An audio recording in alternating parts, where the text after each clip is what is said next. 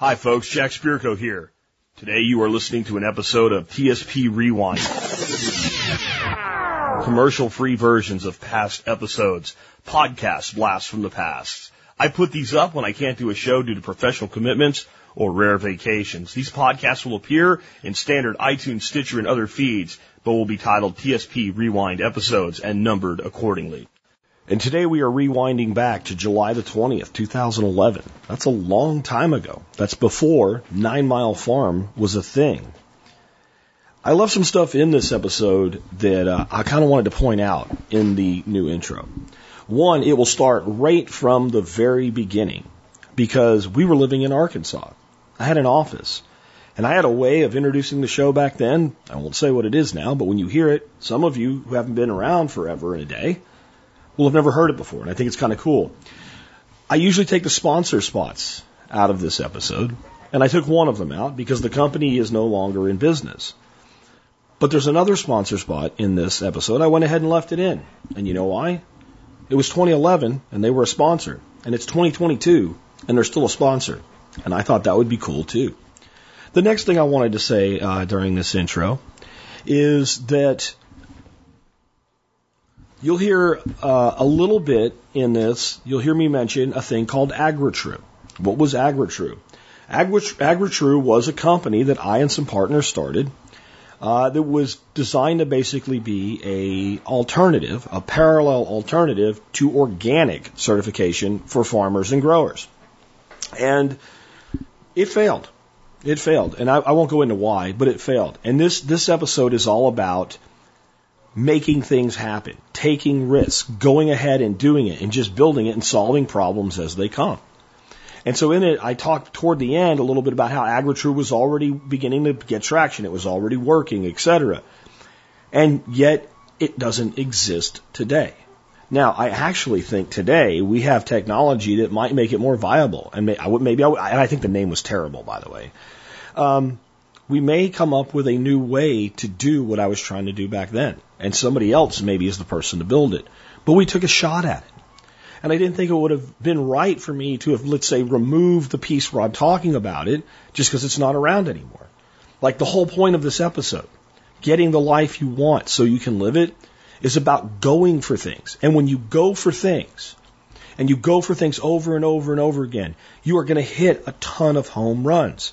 And occasionally, you're going to strike out. And occasionally, you're going to get hit by a pitch and you don't get a free base when you do. It's all okay. So I just thought it'd be a great episode today. Now let me tell you a little bit about why we're doing a rewind today. So I had Joel and Wendy all weekend. They actually got here Thursday night. They just left like an hour ago. We spent the whole weekend introducing the dogs, drinking all the whiskey, and eating all the food that I normally don't eat. We took them out to 2 fabulous meals. I cooked here at home as well. I taught Joel what old fashions were, and we drank all the old fashions.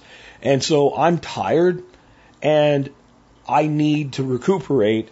And I also spent a lot of time discussing Joel's business with him. And I have some exciting things we'll be talking about on air with one of his concerns, which is called Canine Academy. And it was great, but it was tiring. And because I spent so much time discussing things, my voice is strained. And I know I'm not going to do a great new episode today. There are some other things I want to tell you at the beginning of this episode, though, because you'll need to know them for the rest of the week, and actually for the next 2 weeks. Not only did I have a great weekend, I also got thrown in prison. Not real prison, YouTube prison. Yeah, they threw me in the prison again. I cannot stream or upload content to YouTube for 2 weeks. This will not affect the audio podcast, obviously, at all. I still will be streaming to Rumble and Odyssey and Float and all the other platforms. And when my prison time expires, I will upload all of the recorded videos during that time to YouTube.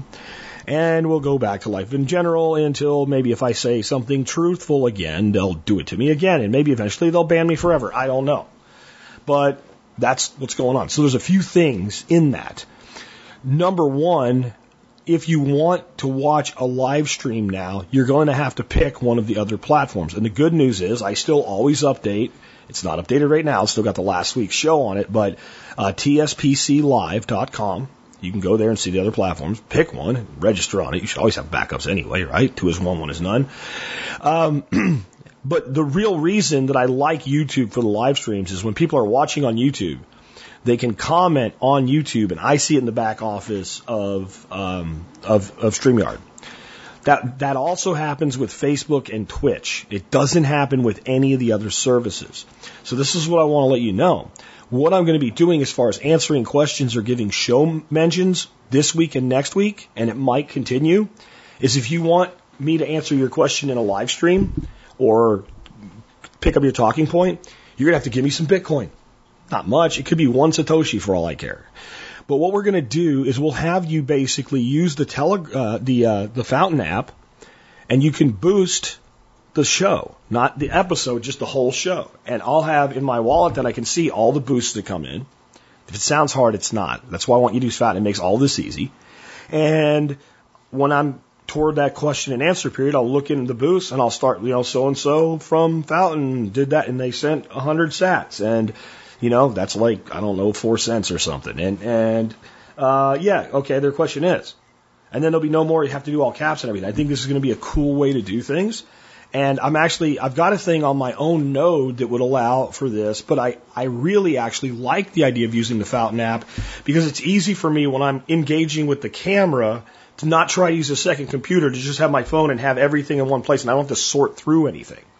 So I think that would be really great, because if I'm trying to use like the chat on Odyssey, well, your question was 5 minutes into the show and it's buried under 100 other people's comments, right? But if it's all in one place, and I figure if you want me to talk about it, then a few sats is no big deal. And the good news, of course, is Fountain will give you sats for listening to the podcast you're already listening to anyway.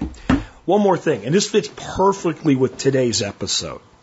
It fits perfectly with this Eeyore, it doesn't work mentality. I just got an email from somebody.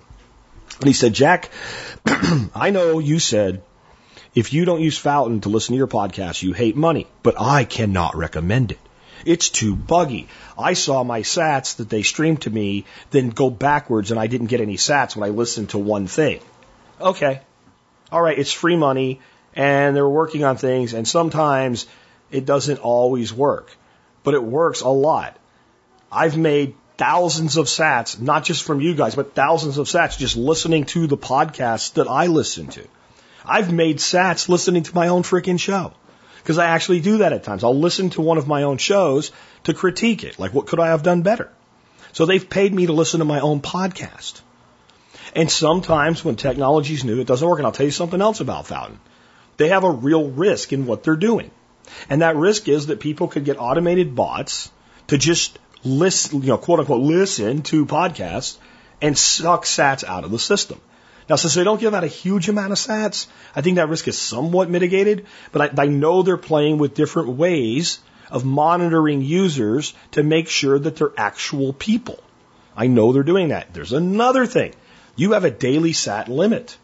You have a daily sat limit. So once you hit your cap, you stop earning sats. So it could be that this person had already hit their cap, and there was a few more before they hit the cap, and when they hit their cap, it kept running in the counter and then backed off. I don't know. But it's not buggy. Buggy would be it doesn't function well. It functions beautifully. You can listen to your shows, you can make clips, you can listen to clips, you can connect with other users, you can see the clips that they have, they can see the things that they like. And if you make a clip and somebody likes your clip, you get 10 sats. And I just had a guy that made a clip, and I was like, I'm really glad he made that clip. And I just sent him 100 sats. So I saw he did a clip of my, because I monitor my shows. He did a clip of TSP. I liked the clip. So I went like, and gave him 100 sats. Because I feel like he helped me. He made a clip of the show, which is now helping to promote my show. So of course I threw him some sats. This is value for value. It's not value for Jack. I'm not pushing you there only so you can give me money. I'm pushing you there so that we can share value with each other, and so you can get value for other podcasters. I want podcasters to do well. And I think a lot of the media that's entering podcasting right now, they're not podcasters. They're talking head radio jackasses that have discovered this platform reaches more people than their antiquated shit. But the real podcasters, I want them to do well. I want the guy with a little podcast about tropical fish that not even really isn't in it for the money, but he's helping people in a great hobby. If he could make $100 a month, it's a home run for him. And I don't know another way for that person to do really well. So please consider using the Fountain app. It's at fountain.fm. There is a referral code, but I don't need it anymore. It does not like they pay you to refer people. When you put somebody's referral code in and redeem it, their earning power goes up. And once you hit 5X, you hit 5X. So you guys in the TSP Telegram group, you guys can just give each other the code after you've already joined and redeem each other's codes and push each other up. So do that. 5X your earnings. Then there'll be more sats. And just remember, even with that, you have a daily limit. And I'm sure the amount of sats earned per, hour listened will go down over time. I'm sure they'll do that. I'm sure they're coming out of the gate hard to get as many people on boarded as possible to get the experience, because it's great. I'm sure they're going to do that. They're eventually, like whatever amount of VC money sitting there will whittle down. But it is a fantastic business model. It's the best thing I've seen since I started podcasting in 2008. Anyway, enough on that. And also shout out to Jake on Twitter. Jake on Twitter, not Jake that we shoot with an airsoft gun, different Jake. This morning I woke up and there was a tweet from him, and he said, this would make a great rewind episode. And I thought about how I was physically feeling today, and I was like, yes, it would. So thank you, Jake. And thanks to Jake, everybody's getting a ride back to 2011, July 20th, 2011, originally episode 706, Getting the Life You Want So You Can Live It. Again, first air January 20th, 2011. There's a better way to do this. Let me show you a better way. You don't have to be another face in the crowd. Hi folks, this is Jack Spirko with another edition of the Survival Podcast. As always, one man's view of the changing world, the changing times, and the things that we all do to live a better life if times get tough or even if they don't. Coming to you once again from Hot Springs Village, Arkansas, high atop the Highway 7 Bridge line from TSPN, the Survival Podcast Network headquarters. Today is July 20th, 2011. It's Tuesday, and we're going to do episode 706 of the Survival Podcast. And today, I'm going to do something I do every once in a while. I probably do this about every 3 months, and it's probably at the least frequency that I should be doing it. And that is, we're going to talk a little bit today more about how to think for life than how to think for preparedness in general, or exactly what to do or how to do it or what to store or anything like that. We're going to talk about how to get the life you want in the first place. And we'll get into that really deep today with some kind of philosophical concepts and some things that some of you may struggle with, some of you may have heard them before and still struggle with them. And I'll tell you this, when you accept them, you'll be on your way to getting the life you want. Now, I can't tell you what that life is. It's up to you to define it. That's one of the tenets there. Like I said, we'll get to that in a minute. Before we do that, let's go ahead and take care of our sponsors. They do a lot to help take care of you. Sponsor of the day, number one today, knifekits.com. I love knife kits because anybody can go there and get what they need to learn how to start making knives. If you are a master bladesmith and you just want raw materials that you can craft and shape your own blades and do all the work, you can get that there. If you kind of want pieces and parts that you can kind of put together and assemble to make something unique and custom, but it's more like putting together, let's say, a glue-together model back when you were a kid, you can get that too. A little bit more complicated, but something anybody that has basic hand tool skills and some, basic power tools could do. And anything in between. And that's what I love about knife kits. They also have really neat exotic handle material like mammoth tusk. I just got my mammoth tusk knife back from a custom knife maker named Patrick. I'll be trying to get a video out on that over the weekend for you of the knife that he made for me. But I think it's cool now that I have this awesome neck knife that I've been wearing every day since I got it. And I'm actually walking around with the tusk of a creature that roamed our planet 10 or 20,000 years ago. I think that's pretty amazing that knife kits can connect you with that type of exotic material. But hey, you just want bone or sheep horn or coco bolo or ironwood or whatever, they've got that too, from the extreme to the typical.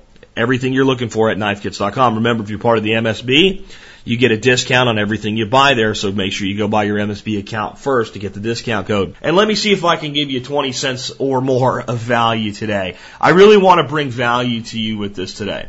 And I want to explain to you where I'm coming from today when I do this. I just feel like I've seen some negative comments lately in emails, in comments on the blog, in posts on Facebook about how people wish they could, hope they could, want to, maybe can, all this kind of crap that I have no time for.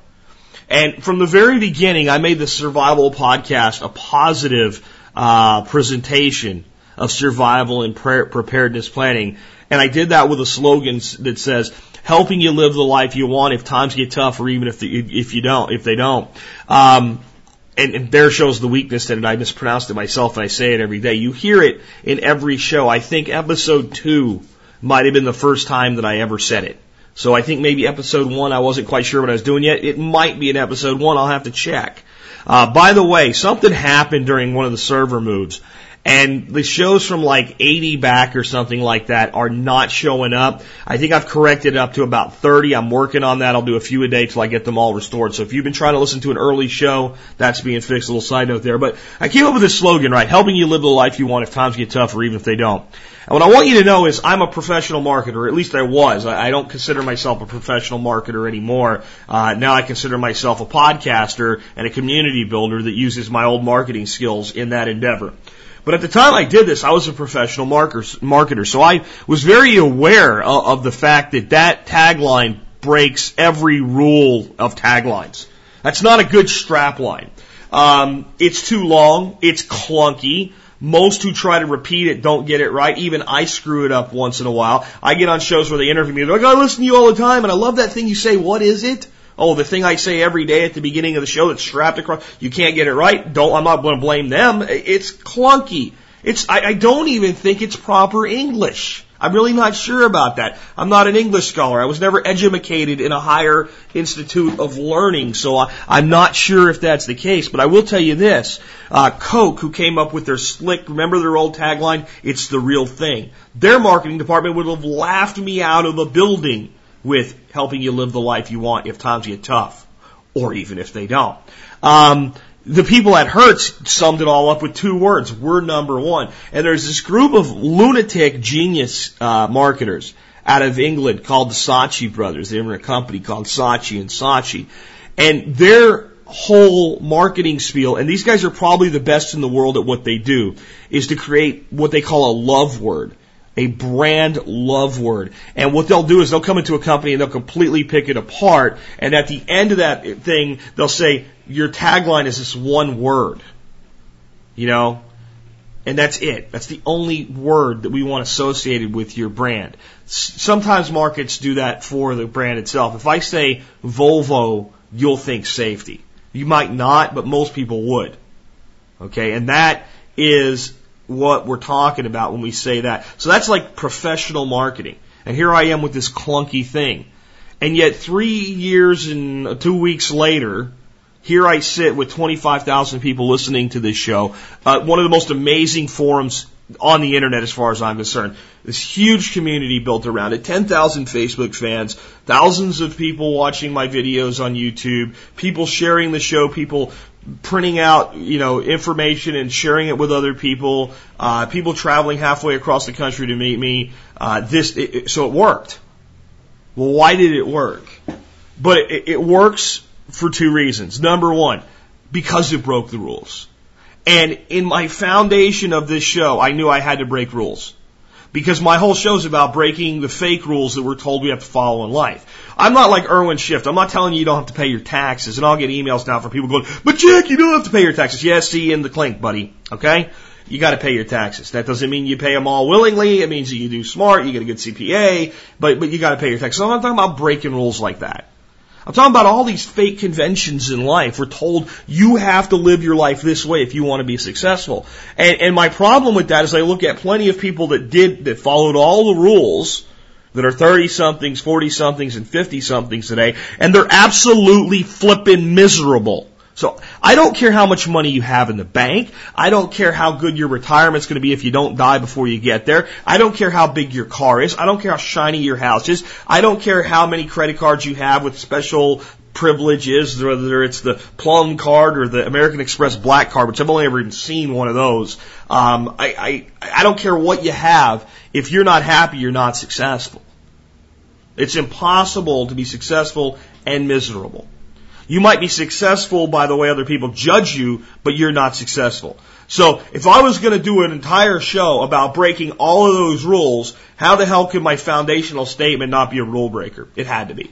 Now, did I think about it that way when I did it? No, but when I look back, that's how it happened. That's why it happened. And number two, and this is the more important reason why it's worked, it's true, it's real, it's genuine, and it makes sense to people. Hoarding tons of crap is pointless.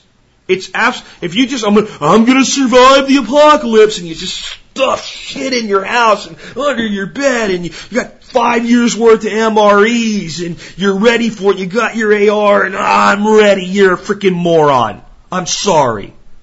Because we can look at societal breakdowns in the past and see that approach never really worked for an individual or even a family.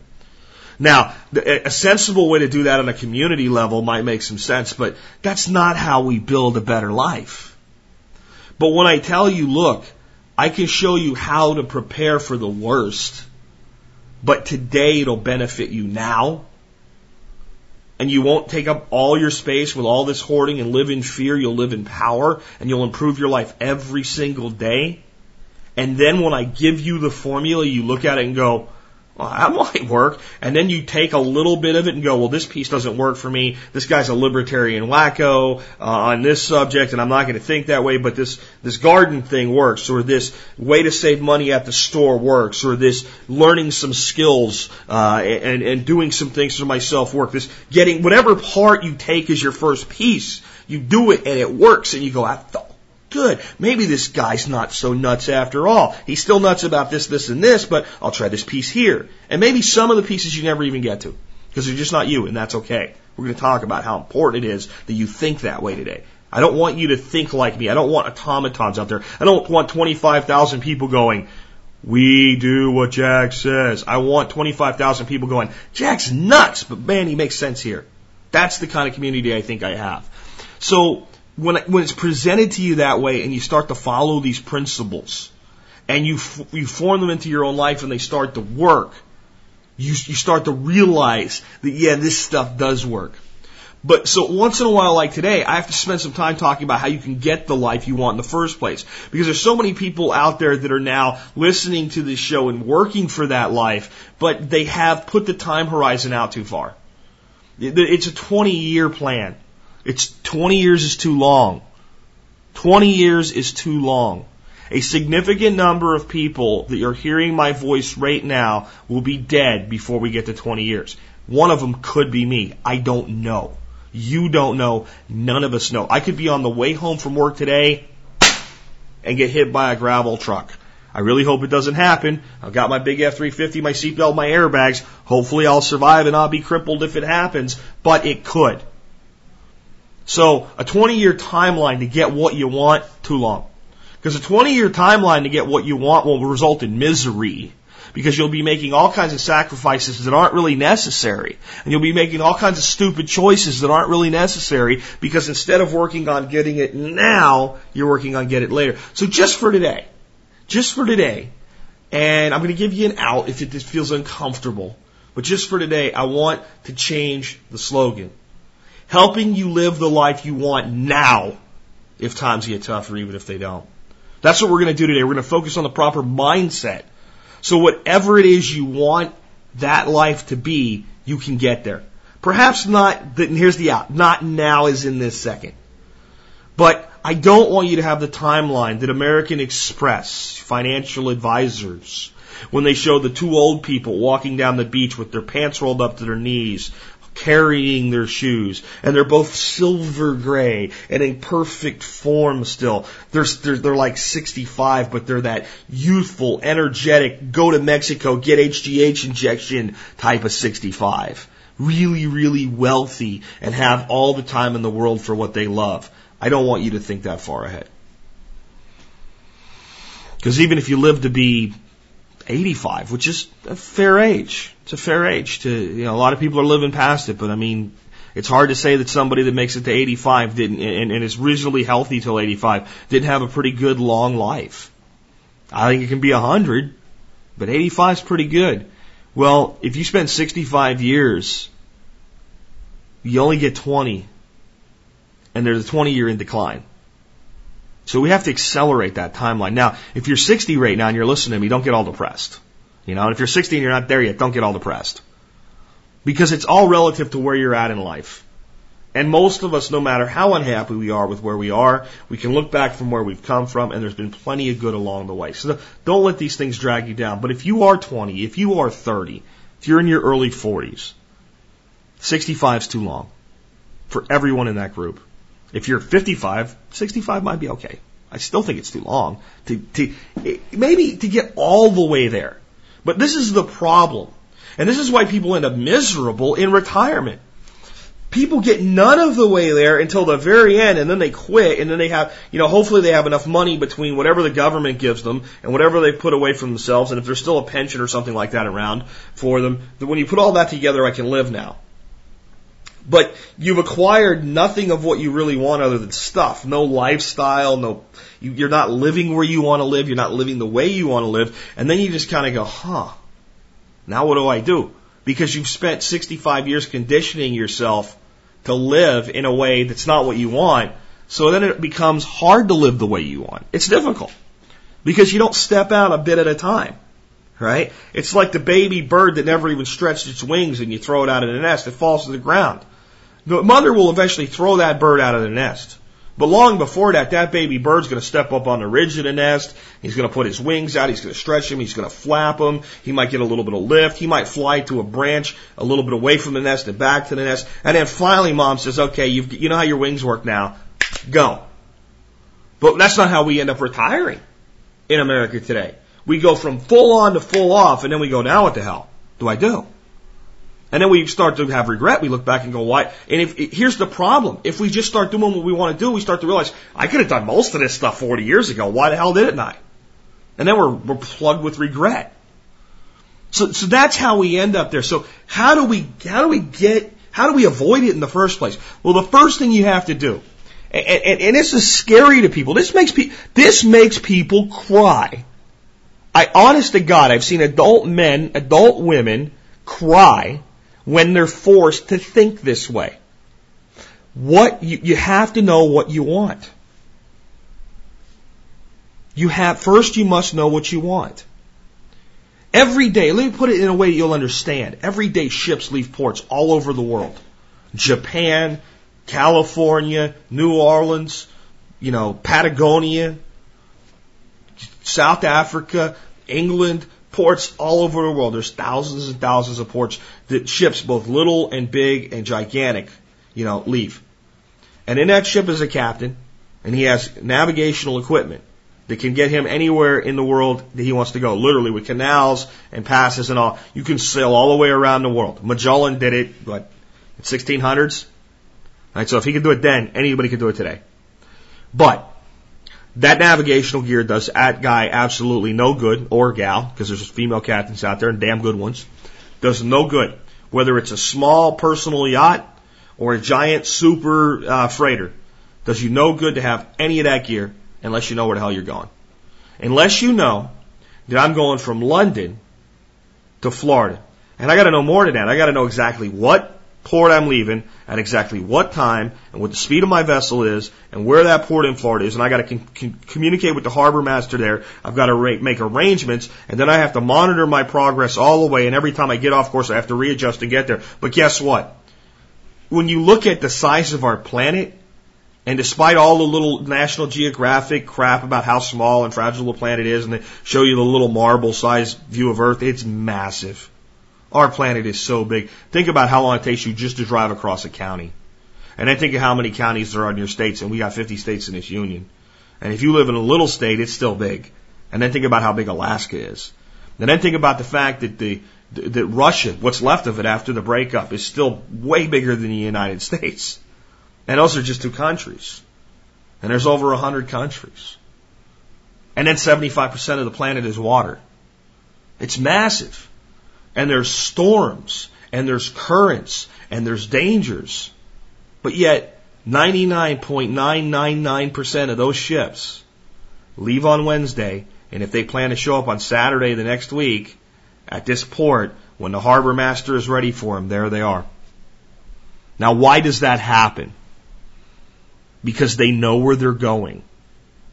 Now, how does this make people cry? I'm going to ask you right now, what do you want? What do you want in your life? And if you have any idea what that is, and you could start saying, I want this, I want that, I want this, and I don't want stuff. What do you want as far as how you want to live your life? Where? How? What do you want to do when you get up in the morning? When the alarm goes, nee, nee, nee, nee, and you shut it off and go, now I can do whatever I want. I don't have to go to an office, you know? Maybe you still want to go to an office. I don't have to go to an office, but I do. It makes sense for me where I'm at in life right now. I pay for the office, and I show up here. But what would you do? What kind of life would you have if you could have anything you want? If you could spend your time doing anything you wanted, what would it be? And I know people think of the lottery way, and I'll get a limo, and I'd run around and spray Dom Perignon out the roof, and all. When all that's over, what would you do? And if you can't answer it, don't cry. Most people can't. Because most people never stop and really ask the question. They confuse themselves with doodads and gizmos and everything that life markets to us. We stop and be still and hear ourselves and say, what do I want? We start to realize that most of us don't flippin' know.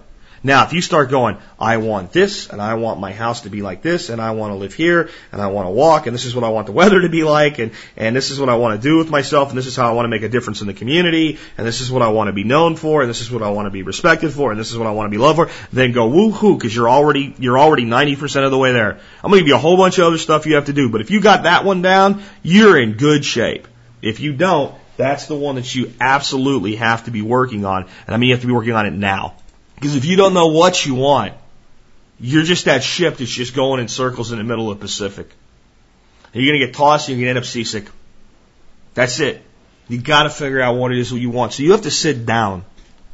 And you have to start. And if you don't know what you want, let me give you the first way to figure out what it is. Because it's so much easier to come into touch with this. What don't you want?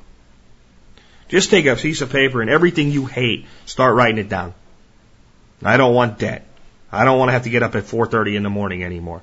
I don't want my kids to not have the things that they want. I don't want. And when you get done with that list, go through it and see how some of them probably really aren't what you don't want. Some of them will sound like what you don't want, but if you really dig into it, you'll realize that it's something's actually causing that, and it's the root that you don't want. That's as deep as I can go there today, or I could spend days in that rat hole alone. Just understand, sometimes you think you don't want one thing, and there's a cause of it. There's a reason that it's occurring. And it's the underlying cause that's what you really don't want. And if you took care of the underlying cause, the actual thing would actually become positive. And I can't tell you what that is because you have to figure it out for yourself.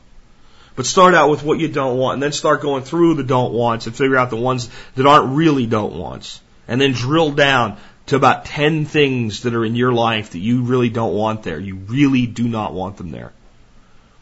And then determine what their opposites are.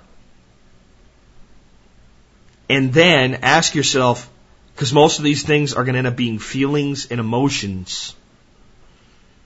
When do I feel that way? What am I doing when I feel that way? And if you don't know the answer to that, start doing shit until you feel that way.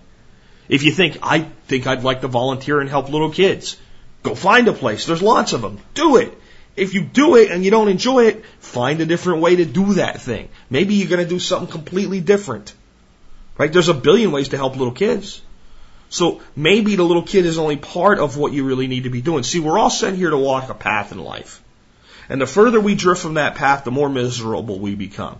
So you got to figure out what you want, because your path that you're supposed to be on lies directly between where you are and that place of the things that you want in your life. Now, you may get to that destination, you may get everything you want, and you may go, now I want something more. You get a new destination, you keep walking. As long as you're alive, your trip down the path is not over yet. This is a continuously evolving process. The next thing is, you have to accept that it's possible for you personally.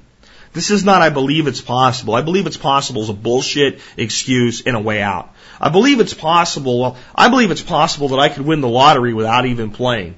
I believe it's possible. Why? I could get into some situation somewhere where somebody owes me $1 or $2 and says, here's a lottery ticket, and I could win. I believe that's possible. But I don't really believe it's possible for me personally. I'm certainly not going to plan anything in my life around that event. And when you say to someone, well, it's possible for you in the next 5 years to get your life exactly the way you want it, start living that life forward from there, exactly the way you dreamed, and work less and have more freedom and have more free time. And that doesn't mean necessarily starting a business. It's possible. And they say, well, I believe that. What they're saying is, yeah, but. No, you gotta believe it in your soul and in your heart, your mind, and every part of your being that I can do this. And if you don't do that, it's going to be very hard for you to start walking that path once you figured out what you want. What I can tell you is that I often get emails from people that say basically this. I listened to your show, and I listened to it long enough that I determined it was possible. And when I determined it was possible, here's what I did. And it's everything from starting a business to having a little place in the country and everything in between.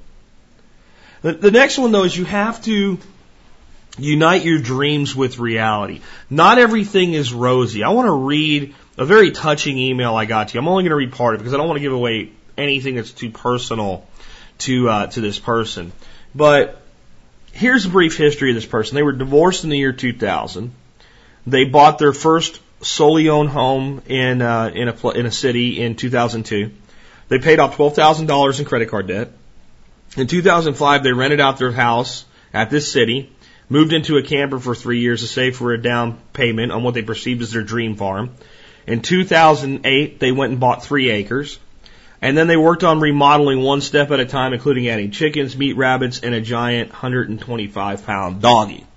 Now, doggy, like a dog, woof woof, okay? So, a lot of people would say, well, that sounds like living your dream. But listen to the rest of the story. I've put chickens in the freezer as well as meat rabbits by myself. But I don't have time for a good garden. I have planted fruit trees. Now, here's what I'm dealing with. I'm a single woman at 50 years of age next month. Farm work 99% of the time requires strength, or at least 2 people. So many of the things I need to do, I can't. I can't afford to pay anyone else to do it. My dad wants to help, but is elderly, and none of my family will help. My son, May, he comes home from the Army on the 9th. Woohoo. Well, thank you for his service, and thank him for his service on our behalf here as a community.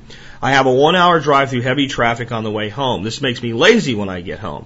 I work long hours, leave the house at 5:30 a.m. most of the time, and I'm lucky to get home prior to dark.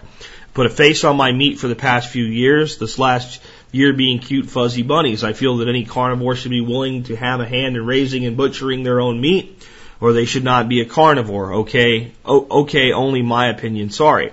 After putting 4 rabbits in the freezer this week, I had an emotional breakdown. I could not stop crying. Could be premenopause, or it could be that having meat on the table just isn't worth killing an animal. My opinion for me only. But I'm also starting to feel that I would love to have a little home over in this other town, 5 minutes from work too.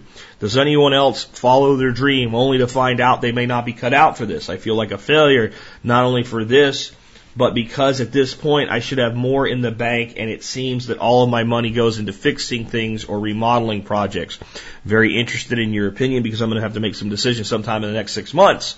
And this person's name is Tracy. The reality is, my opinion doesn't matter. What you want in your life, Tracy, is what matters. And there's a lot of people who would trade with you right now like that. That doesn't mean it's right for you. If you created this life for yourself because it was what you believed you wanted, but it isn't, then there's no problem with changing what you do next. The only thing worse than making a really bad choice in your life is making a bad choice in your life, feeling that you have no choice other than to continue in it, and then trying to justify it. So if it's not right for you, change it. But may I present some alternatives? You have an hour drive in traffic. Is there any way, shape, or form you can change the drive rather than where you live if you actually like living where you live? As far as, farm work, It doesn't have to be farm work. The trees are growing. They're probably 4 or 5 years from production. If you put in systems that do most of the work for you, your life will get easier. If you put in simple container gardens close to your home using the space that you have that do a lot of their own watering, and you can learn to do that, and even at 50, trust me, you can drill a hole in the bottom of a 5-gallon bucket and you can put that together fairly cheaply. You can probably grow as a single woman living alone now probably more food than you could ever eat. Do you need to be more involved with your local community? Would that help you not feel lazy when you got home if somebody was counting on you for something else there? Could you find people in your community that would want to help you? I know there's tremendous numbers of people that would love to spend 1 day a week on 3 acres doing some stuff in return for getting something, maybe taking a little bit of the production with them. And not workers, but friends. Do you need to tie into a local community center or a church? I don't know. I'm spitballing here. But what I'm trying to make a point for everybody out there and not just be personal with this, you have to unite dreams with reality. There's a hard reality that being a farmer is tough work.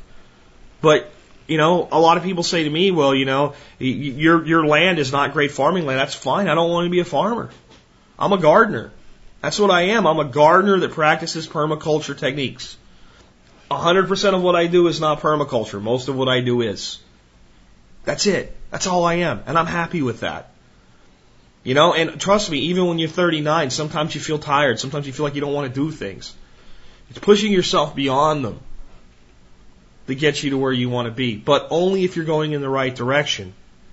If you think about a fly in a window, and he can't see through, he can't realize what the glass is, and he just keeps against that window, try as he might, sooner or later he'll die. The window could be open, though, if he just would go over a foot. Or turn and go the other way. So we have to be smarter than a fly. And if we're really doing something we're not happy with, we have to change course. And that involves bringing a dream with reality. And Tracy's question is, has anybody else ever followed their dream to find out that it wasn't really their dream? Every stinking day. It's the journey, not the destination, is the way they put it into a cliche. So what do you really want? So I would say to this person or anybody in a similar situation, sit down and write, what do you love about what you have? What do you dislike? Change the dislikes. Change the don't wants. Don't change the likes, because that just leads to another form of regret. If you're strapped for money and you try to have like a condo or something, you got to come up with a new source of income if that's going to be the solution. Can you change your drive into something positive? I don't know. Get an MP3 recorder and a microphone and start talking about the challenges you face. Might turn into a business. Just might happen. I'm just saying. Even if you think you can't, you probably can. The next thing is you have to take responsibility for your own education. And this is the most important thing other than figuring out what you want as far as I'm concerned. I give a lot of heartache to the higher education system, but I'm going to give them a little bit of a positive backing and I'll put a little bit of responsibility on the student today. When you go to school and you buy a diploma, and let's not make any mistake about it, that's what you're doing. You might have to do work to eventually get the diploma, but you're buying a diploma. The name of the school, the accreditation, all that, that's what you pay for. So you can take that out and show it to somebody and go, look, I went to Duke. Or look, I went to, University of Florida or the University of Texas, or I went to Yale or Harvard or Princeton. Right? That's what you're doing. You're buying the degree and you're doing the work to earn the credential. But what actually comes out of that work and earning of the credential is solely up to you as a student. And if you come out of there and you still really can't do anything, but you got A's, it's not completely the school's fault. I'm not going to say it's not partly the school's fault, but it's not completely the school's fault. And here's the thing, that's how freaking life works, whether you're in college or not. See, the reality is we live in a world today where anything you want to know how to do, you can learn how to do for free. Now, it might be smart to pay someone who already knows to shortcut it for you. But if you have the financial hurdle where you can't do that, or you have a time constraint hurdle, you can learn. And you learn best by doing. Okay? But you learn best by doing and following the example of somebody who's already done. You learn best by following and emulating the example of people who know. Let me explain this to you. There's this old, I prefer experience to education. No, I prefer educated experience, not just experience. Experience is not really all it's cracked up to be, and I'll put it to you this way. Let's say you were sitting in a courtroom right now, and you're sitting in a chair, and you are on trial for your life, literally. You're on trial for a murder you did not commit, and you know you didn't commit, and you think the jury's pretty solid, and your attorney seems pretty solid right up till about this moment. The case is just about to begin. The prosecution's about to make their opening remarks, and your lawyer turns to you and says, "Hey, dude, don't worry about this, man. I got it. We're going to be fine. I've never had a bit of education in my life about the law. I've learned everything from experience." How you feel? All right. You're about to go under the knife. The anesthesiologist is just about to put the little thing over your mouth and nose so you can breathe the happy gas and go to sleep. And the surgeon leans over and says, "Dude, don't worry. I've never even been in medical school. I've learned everything from experience." Do you think you might be putting your hand up there and whoa, I need a different doctor? See, the two things have to be married together, the education and the experience, but we have to take individual responsibility for that. If you want the life you want and you figure out all the things you want and you don't know how to do something, you need to educate yourself to how to do it, including educating yourself to figure out how to get somebody else to do it for you sometimes. Because sometimes, like the last person I just read an email from, it's just not an option to just pay somebody to do it. But is there a barter? Is there, if do you have a resource you're not utilizing? You got 3 acres. You're one person. How much food does a person need? How much food does 3 acres, produce? Could you, finally here it comes. I gotta think, right? So Tracy's got 3 acres. What if you started a community garden? For a certain price, people would get a bed of a certain size prepared and ready to go. And yeah, maybe you'd have to pay, you don't want to do that yourself, maybe you'd have to pay somebody to do that. But if you did them on an as-ordered basis, so you want your bed, you order it today, 2 weeks from now it'll be there, you pay today, and you use their money to pay for the installation. It's really not that complicated. I didn't give away where you live, but I know where you live. It's pretty dadgone flat. We're talking about some 2x12s and some dirt. Right? So, will it work? I don't know. But have you, what would it cost you to find out? You'd go to all the local garden centers, community centers and stuff, print out some flyers. There's about 50 cents and say, "Can you please let me put these up and hand them out and tell people about this when they come here that they can come get a prepared vegetable bed for this price," and see if anybody freaking calls you. And if they do say, "It's how it works," yeah. Right? Maybe you don't even charge them money. If you can afford the beds, maybe you do it this way. Maybe you say, for each bed that you cultivate for yourself, you have to cultivate one for me. It doesn't cost you nothing. I even provide the seeds. You have to look at your resources that you do have. And people so focus on what they don't have. What do you have? What do you have available? What can you do? What can you provide? What value can you? And you have to use education to get there. You can't people will sit right in the middle, have everything they need, and not know what to do with it because they haven't educated themselves. Who's done it before? How did they do it? Did it work? Pick up the phone and call them. I guarantee you somebody running an operation like that will pick up the phone, they will talk to you, they will tell you everything that they've learned by doing it. They do not fear you as a competitor, especially if they're sitting in Spokane, Washington, and you're in Tallahassee, Florida, which isn't where Tracy is, by the way. Nowhere near Tallahassee, Florida, or Spokane. But you get my point. People running small operations like this, they don't hide what they're doing. They're happy to tell you what they're doing and how they're doing it. Just think, Tracy, if you had 6 people that each agreed that I'll cultivate 1 bed for myself and 1 bed for you for the price of the wood, the dirt, and the seeds, you could have 6 beds completely taken care of just for you. Is it possible? Sure. Will it work where you're at? I don't know. Maybe everybody where you're at already has land, but I bet they don't. I bet there's people that don't, that aren't that far away.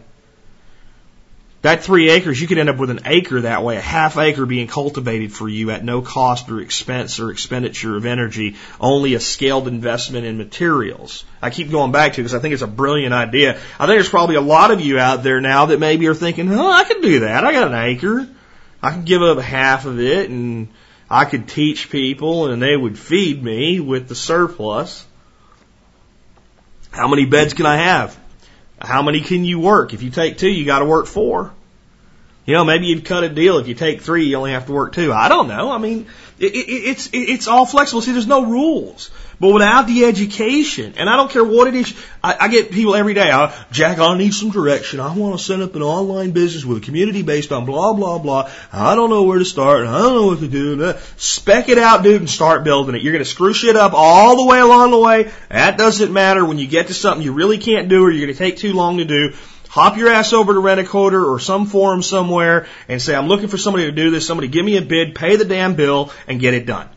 Right? The guy the other day, I want to do everything myself with this new website. You're not a freaking graphics designer, asshole. You're just not. And I say that because I've said that to myself. I started jacking around with Photoshop one day, and that's what I said to myself. After like 4 hours of screwing with it, not being happy with it. So I went out and I found out that I could get a graphic designer to build what I wanted for $50. I would have been there for another 10 hours. And I could be focusing on what I can do. So education is not just about learning how to do things, but learning where your strengths are and learning how to cost effectively or resource effectively get things done for you. And if you start thinking that way, your whole life will change. That one thing today is worth listening to this show for 706 full episodes to hear that one thing. I believe that so much. When you start to realize that you can teach yourself what you need to know and get others to do what you don't do well, and there's more ways than just a dollar bill. And sometimes a dollar bill is the best way, and sometimes it's not. And that you start to look at everything in life and go, how can I leverage that? How can I improve that? How can I do better here? How can I make this work? How can I communicate better with this person? When you start to do that, everything, all the possibilities in your life are just like light switches. Click, click, click, click, click, click, click. All of a sudden it's so bright you can't even see for the light. And you become one of the most optimistic people in the world. Nobody understands you. They all think you're like me. Nuts! This guy's happy about everything. Look, there's a dead skunk on the road. I can rub my boots in that when I go hunting. What the hell's wrong with you? I'm happy. I see the positive in just about everything. Now, when I see a town like Birmingham wiped out, I don't see, a tornado, I don't see the positive in that. That's the reality side of the equation we talked about earlier. But sooner or later, I see the positive when I see neighbors coming out and helping each other. And I know that out of that event, there'll be relationships and things forged that will help people in the future. There'll always be something positive if we'll just look for it. But we got to use education. And we have to take responsibility for our education. We have to realize that anything you don't know how to do or I don't know how to do that we want to know how to do, we're the reason we don't know. Nobody else. Not circumstance, not life, nothing. I don't have enough time. You do have enough time. What you do with it's what matters. It's all about priorities. That means very simple, just like money. I tell my wife this all the time. She says, can we buy this? Can we buy that? You can buy anything you want. We just can't buy everything you want. So you have to put it in the order of what you see as the greatest priority for our needs and our wants right now. So you can have that, but then these other things we don't get till later. Do you want this now or do you want that now? Well, that's how your time and your education and your skill training works the same way. Do you want to read a fiction book to unplug your mind, or do you want to learn how to code a computer program? Which one comes first? And what you'll find is the more of this you do, the less tired you'll be. The next thing is you have to embrace failure. Maybe I should have waited to read that letter until now. You have to embrace failure, especially if you're going to be an entrepreneur. If you're not going to embrace failure, go get a job and just freaking live the rest of your life working for a paycheck. Because you're going to fail. You're going to mess things up. You're going to do stuff and you're going to go, why the hell did I do that? And if you don't immediately start looking, well, what have I learned from that? Why will I never do that again? How will I ensure that I never do that again? Was I 99% in there and screwed up 1% of it? Can I fix the 1% and make it better than I ever thought it was going to be? You've got to embrace failure. Your life is crap if you won't embrace failure. You'll spend your whole life talking about what if. Well, what if this? Well, what if that? Well, what if I plant a garden and then shit hits the fan and then the zombies come take away my tomatoes? Oh, shut up and plant a tree. Shut up and plant a garden already. Or say, I don't want a garden. Fine. I accept that. I don't think everybody should have a garden because not everybody wants one. Not everybody wants to work. That's fine. But don't make some bullcrap what if excuse. I'll tell you this story again. I've said it before, and I think it resonated with some people, and some people took it as kind of, harsh and curt, and they really didn't want kids to hear it or whatever, but it's true, and I heard it when I was 15 years old from my woodshop teacher.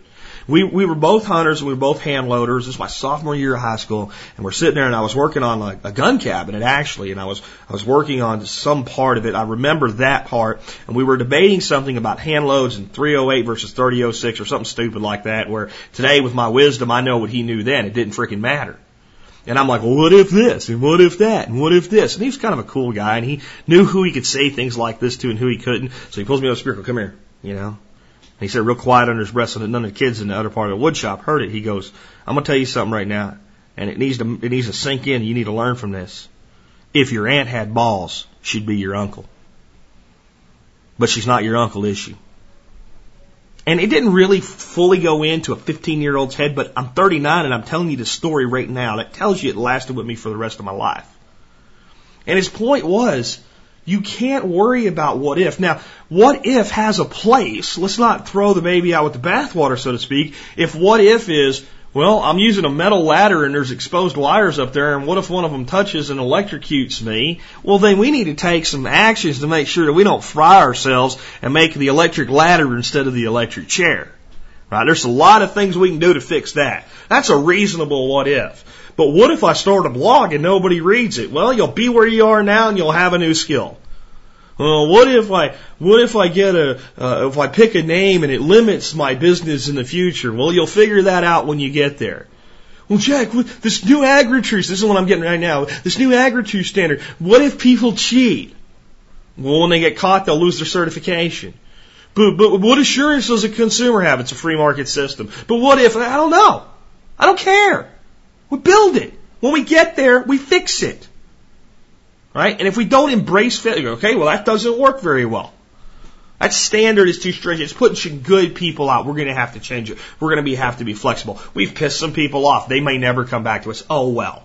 I've said something on the air that hurt your feelings, and you write me an email and say, Jack, I would never listen to you again. Now, I'm sorry. If you're going to let 5 seconds of probably 2,000 hours of programming now do that to you, that's your problem, not mine. If I do it and 10,000 of the 25,000 people listening leave, I have to embrace that failure. I don't want it to happen. I promise you I do not want it to happen. It would really blow for me right now if that happened. But it could, because I'm not going to censor myself. I'm not going to change who I am. I'm not going to be any different than a guy that climbed into his Jetta 3 years ago and started talking to you, because I owe it to you to continue to be that guy. So I have to embrace failure wherever it happens. I put something up. I think people are going to help me out with it. People just kind of fall off. Nobody gets it. It didn't work. I got to go try to do it again later. Fine. The next one is you've got to understand the power, and this goes right with it, of adapt, improvise, and overcome. That's something I learned in the military, and that's another thing to stay with me as long as that story that Mr. Fox told me, right? It's just going to stay with me forever. I don't care about the what ifs because of adapt, improvise, and overcome. But what if you bury all that wood for the hugelkultur bed and it doesn't really work the way Paul Wheaton says? I'll still have a garden. It'll do something. I'll let you know how it works by the end of next year. It's a hole in the ground, If it doesn't work, maybe I need to do something the next time I build one and do it better. Maybe I did it wrong because it works for Sepp Holzer. It works for all these people Paul knows. So what if is not, I can't even begin to think about what if. Well, what if when you go to dig your pond with the backhoe, and these are questions I'm getting now from a neighbor, you find out that there's bedrock there and you can't go 3 feet deep like you planned. Well, then I'll move the pond to a different location. Then I'll build up and impound instead of down and capture. And people live their whole freaking lives like freaking Eeyore. What if this? What if that? And I'm going to go back to what Mr. Fox taught me. What if your aunt had balls? She'd be your uncle. So does that mean you're going to start sending her Uncle's Day cards instead of Aunt's Day cards? They have Uncle and Aunt Day. Has Hallmark invented that yet? I'm probably giving somebody up in Madison Avenue a freaking bad idea now by saying that. But you get my point. Are you going to start calling your aunt Uncle because it could happen? I mean, come on. What if you put your dingus in a hornet's nest? You'd get stung, so don't do that. I mean, there's things we just don't do because the what ifs are highly likely. There's things that we do and monitor the what ifs, but we don't ever sit around paralyzed. Because that's how you end up waiting until you're 70 years old to walk down the beach carrying your shoes, and you end up in a hospital or dead by then. You know, or you end up saying, I'm just too tired now. The next one is, you got to take action. You got to do something. I mean, do something every day. Once you know where you're going, do just a little bit every day to get closer to there. And you may find, that's really not where I want to go. Well, improvise, adapt, and overcome. But if you're not taking action, because here's the big sleeping danger. Here's how this is how people get hurt later in life. They believed in this dream, this box, the place that they did think they wanted to go their whole lives. They never move an inch closer to it all through their life. It's just out there.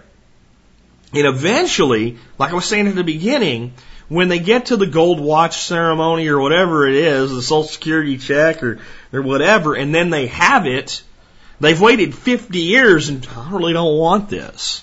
Right? And they could have figured out 50 years ago, that's not exactly what I want. If they were taking action to get there and throwing money in your 401k and waiting and working overtime so you can put a little bit more in there, they're all good. I'm not going to put that down, but that's not getting you any closer in reality when we're saying live the life you want now. It's not getting you any closer at all. In fact, you're getting further away from it. Your mind starts to morph it into things that aren't real. You lose the dream, loses touch with the reality. Where if you were working a little bit every day to get there, you would constantly be adjusting your course, constantly changing what the destination is, and instead of getting there overnight, we get there in 5 years. Here's the problem. The 5-year plan has 5 years of adjusting course, improvising, adapting, and overcome, embracing failure, taking responsibility for our education, etc. That's the 5-year, that's the short course to the plan. And it could be 7 if you're not comfortable with 5. It could be 3 if you're not comfortable with 5. But that condensed plan that gets you there sometime now, sometime where I have to act today, I have to act tomorrow, I can't even take Saturdays off. Right? I got to do, even on Saturday and Sunday, I got to do one thing that gets me closer. That short course, right, has years, months, days of adjustment.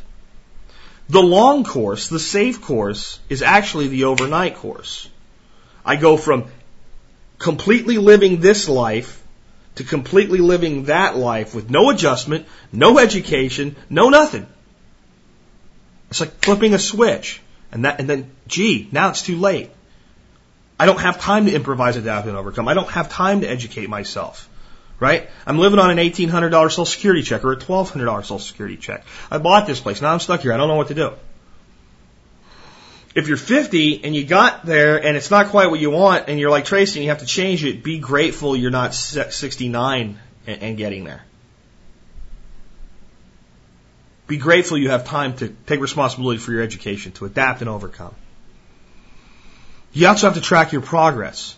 The only way you're even going to know you're taking action every day is to be tracking your progress. How much closer I am today than yesterday? How much closer am I today than last week? That's what the captain in the ship does, right? He's not out in the middle of the Atlantic going, we're on the right course. The compass is right. The GPS is right.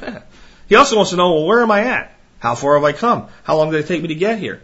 If it took me this long to get here and it was supposed to take me less time, do I need to speed the ship up? Do I need to slow the ship down? I might get there too early. Can you get there too early? Absolutely. Ask the harbor master.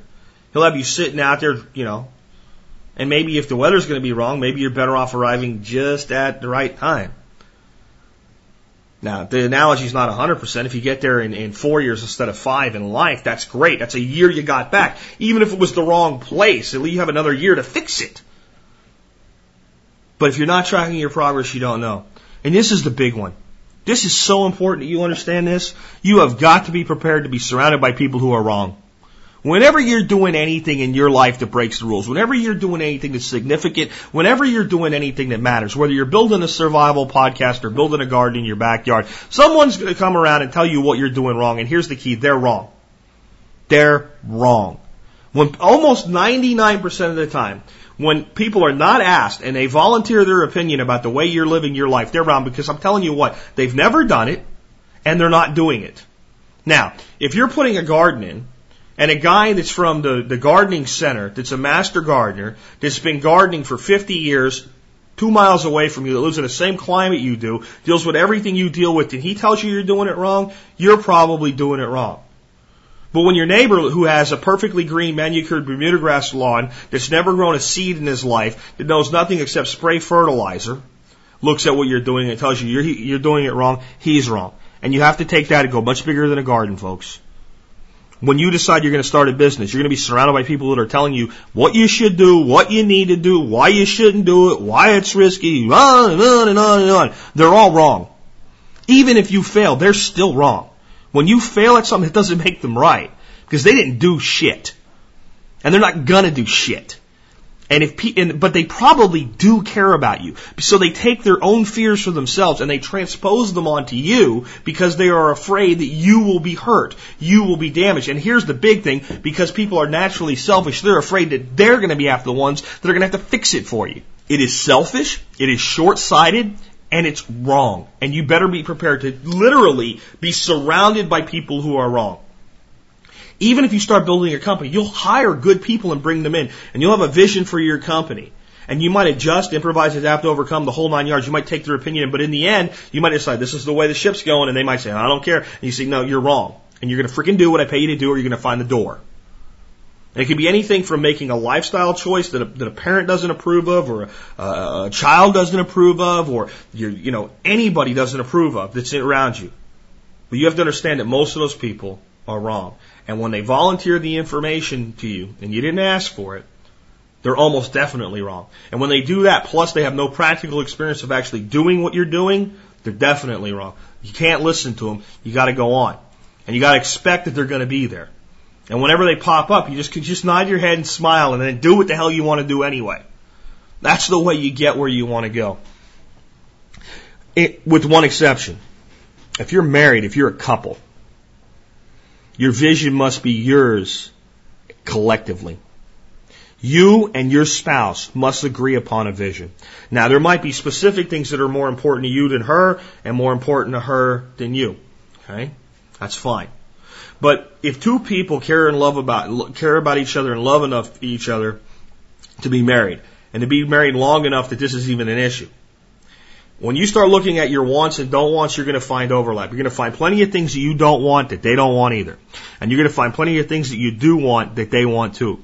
And you focus on those. Because if you can get those things right together, the things you want that are individually yours, you'll find a way to have them be part of your life. And you might find that each of you looks at these things that they don't think they want, but the other one does, and eventually starts to find some happiness with some level of sharing of them. But you have to do this collectively. You have to have, as they call it, a come to Jesus meeting with your spouse. And you better do this in a smart way, especially guys, you freaking knuckleheads. You don't start dictating, you don't start talking to them the way you hear me talking to you today. I'm kicking your ass because you need it. You kick your wife's ass, she's going to kick your ass back, or way worse. You ain't even going to win the battle, let alone the war, fellas. Don't try it. It's about a real heart-to-heart, honest. I want to figure out what I want. I want you to figure out what you want. I want us to build that together. And I want us to figure out what we don't want. And honey, that may mean the credit cards get cut in half. There might be some places, men, as leaders in your home, you need to step up and do what needs to be done. And that's one of them. You and your family are slaves if you carry debt. And if you're already a slave, you need to buy your freedom by getting out. And that's reality. But that's about the biggest one. That's the one where you might have the biggest tension with each other. Where one wants to, and it can go the other way, folks. It can go the guy wants to keep spending, and women, if you have that man in your life, you need to sit him down and say, listen, very, very friendly, very, very positively, I love you, I married you, I'm going to spend the rest of my life with you. But we can't do this anymore. And I expect you to be a leader in our home, honey. And that means you need to take us where we go. And we're enslaved to these people, and I don't want to be enslaved to anybody. And I expect you to take some leadership responsibility in helping us get out of that. And there are very few men that are going to turn that down. They may not like it. You may have to wait a day or two for them to come back to you, and you may have to be at peace while that goes on. But it'll reach them. And then you have to build the vision of where you're going collectively. So, you know that first part I said you got to know what you want. If you're married, you got to know what both of you want and where both of you are going, so that you don't get to one place where one person's completely happy and the other person's completely miserable. Because that sucks. And then this is the last thought today, and probably the most important one, really, in some ways. You have to understand that if you do what I'm telling you, if you follow this blueprint, if you build your own plan for your life, if you take this attitude on, if you start down the path, you are guaranteed success. You are absolutely guaranteed success, but you are not guaranteed specific success. There is no guarantee that where you end up is going to look the way you described it when you started. For some people, the lucky ones that are in touch with themselves internally, in touch with themselves spiritually, that know what they were sent to this place to do, it'll be very, very similar. But most of us aren't. We're detached from that inner person, and we're going to find that person along the way, and life will put up things that knock you down. I was supposed to be here in Arkansas about 6 months before I got here. It didn't happen for some life events and some medical bills, and because I love my wife and I tried to make the transition as smooth as possible, and I probably could have made it even with everything else on the deadline if it wasn't for the last one. But the last one was the most damn important one of all. You know, I'm going to ask a woman to move 5 hours from where her family is, even though she's been with me for, 16 years. You know, I'm going to do it in a way that works for her. So it didn't work out exactly the way we planned. Now as we start shaping the land, and land is not going to shape exactly the way that I planned. When I moved here, I wasn't going to have an office and the expense of an office, because I always worked from home with this show for a year after I left my office in Frisco. Well, the internet gods didn't see it as acceptable to allow high-speed internet on top of my mountain. So I had to improvise and adapt and overcome. It's so dadgone hot. I thought it'd be a little bit cooler up here. It's not. It's worse. It's humid. I mean, it never totally matches. And mine's close.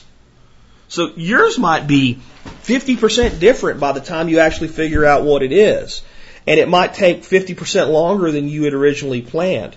But what I'll tell you is this. Your plan needs to be short and aggressive if it's going to succeed. If it's a 5-year plan and it doubles, it becomes a 10-year plan.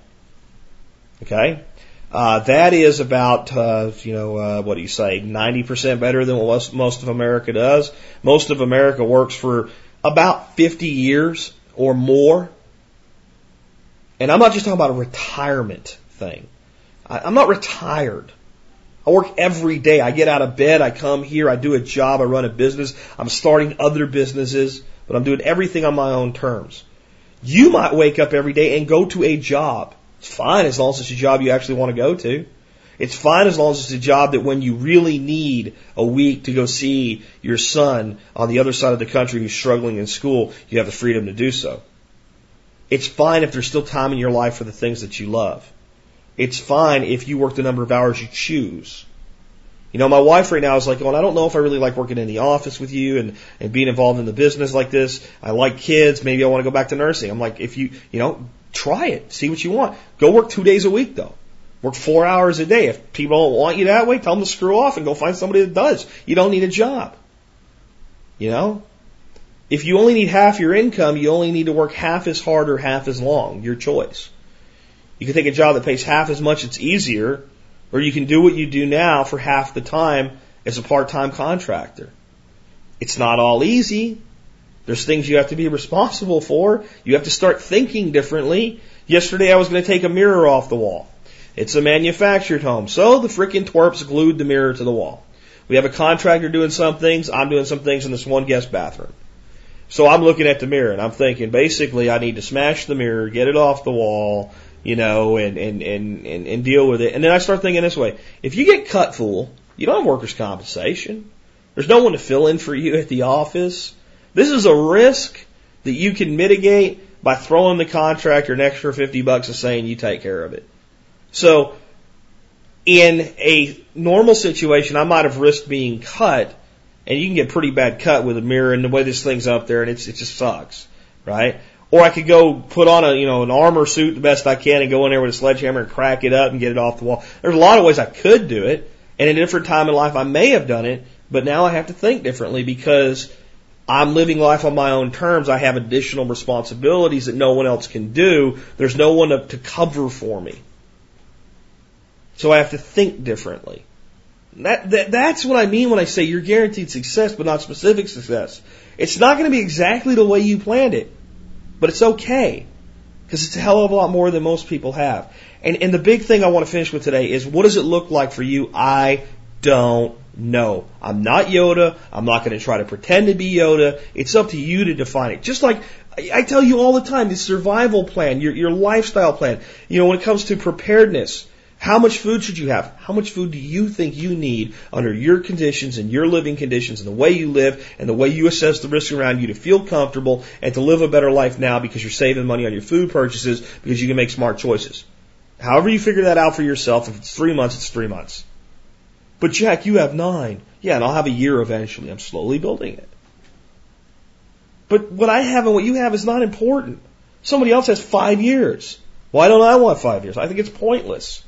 I think based on the space that I have and what I can store and eat and what I store and what I eat, I don't want 5 years. I think a year is a great goal for me.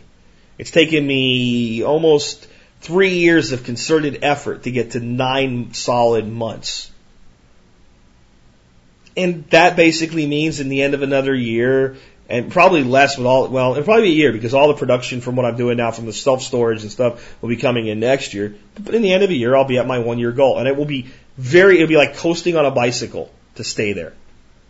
Use something, replace it, that's it. Constantly use something, constantly replace something. I'll be like everybody else in the world that goes to the grocery store every week. Or every other week, or maybe with me once a month. But I'll buy the stuff, I'll put it back in rotation, and just keep going. But it's not exactly the way that I thought it would be.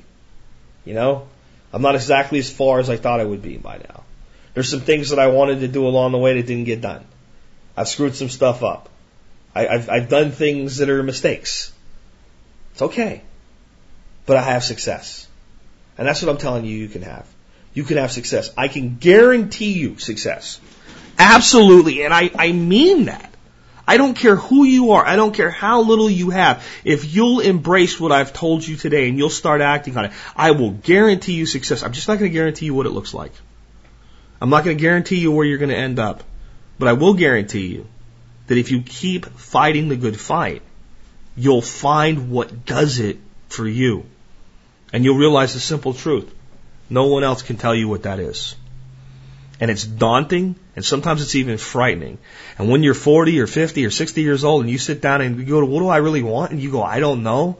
You can have that emotional moment. But just like when you're a little kid and you skinned your knee and you want your mommy to come put a Band-Aid on it for you, and you thought the Band-Aid made it feel better. Band-Aid didn't do nothing, kept dirt out of it. Didn't actually make it feel better. Realize there's nothing wrong with feeling bad once in a while. The key is you get up and you keep running. You do that, you will have success. And whether it's a homestead in an urban environment or a homestead on 80 acres or anything in between, whether it's a dream job or a dream partner in life, whatever it is, you can have it. You just don't get to decide exactly what it's going to be like. The big thing is, figure out where you're going, plot your course, and take at least one action every day that gets you closer to where you want to be.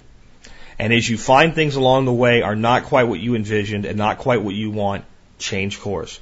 And the big thing is, if you want to try to do something, freaking do it. Don't email me and ask me if I think it's a good idea. I'm going to tell you right now, from now on when I get emails that say, do you think this is a good idea? I'm going to tell you no. One word answer, no. And then I'm going to say, listen to episode 706 at the end and see what I really mean by it. What I mean is no. I think it's a terrible idea if you believe in it so little that you have to ask me to bless it before you're going to continue on with it. If you think it's a good idea, and I look at it and I say, I've seen other people do that before, it failed, I don't think I could be completely wrong because what you're explaining to me and your actual vision and where you'll be by the time you get there and what you'll learn along, that's not in me and that's not my problem and it's not my project and I'm not going to invest my life into it, so I don't know, flip. I don't have any idea if what you're going to do is a good idea. Now, if you've built it to a point where it's functioning and you say, here it is, here it's working, it's what it does, can I make it better? I can probably look at it and go, well, there's some things you can do to make it better. But then I'll know that my advice that I give you, if it's bad, you're going to know it's bad even when I don't. I can be confident in giving you advice because I know you know your product, you know your vision, you know how it works, you know how it's built underneath, you know what it's supposed to do, you know how well it's working right now, you know all that stuff. When it's just an idea, it's crap to me. It's not crap to you. That's the point, Val, isn't it? Of course it's crap to me. It's not mine. You are never going to present Jack Spirko with an idea without anything already done underneath it, without it functioning that he's going to care about. My idea is, look at AgriTrue. AgriTrue is a week old. It's actually growing already. There's actually people involved. There's actually a root standard. It may change, but it's in motion, right? Is that because I'm some freaking genius? No, it's because I did something. I just did it. That's how you have to live your life. You have to start just doing things. Nike got their slogan right. Just do it. Simple as it sounds, as cliche as it sounds, it's really the secret to life. And with that, I'll wrap up today. And this has been Jack Spirko with another edition of the Survival Podcast, helping you figure out how to live that better life if times get tough, or even if they don't. It's in our food these days, you know it's on our TVs. Sometimes we forget we are what we eat. I don't know the answer.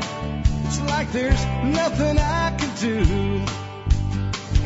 It's the price we pay, I guess, when we follow all the rules. There's a better way to do this. Let me show you a better way.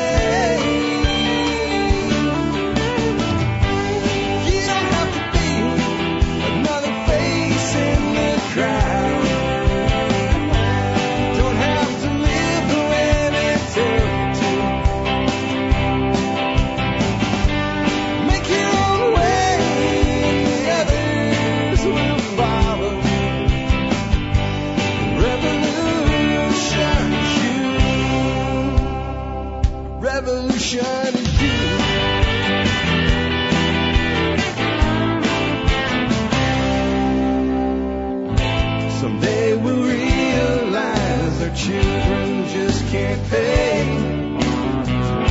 'Cause nobody up there cares.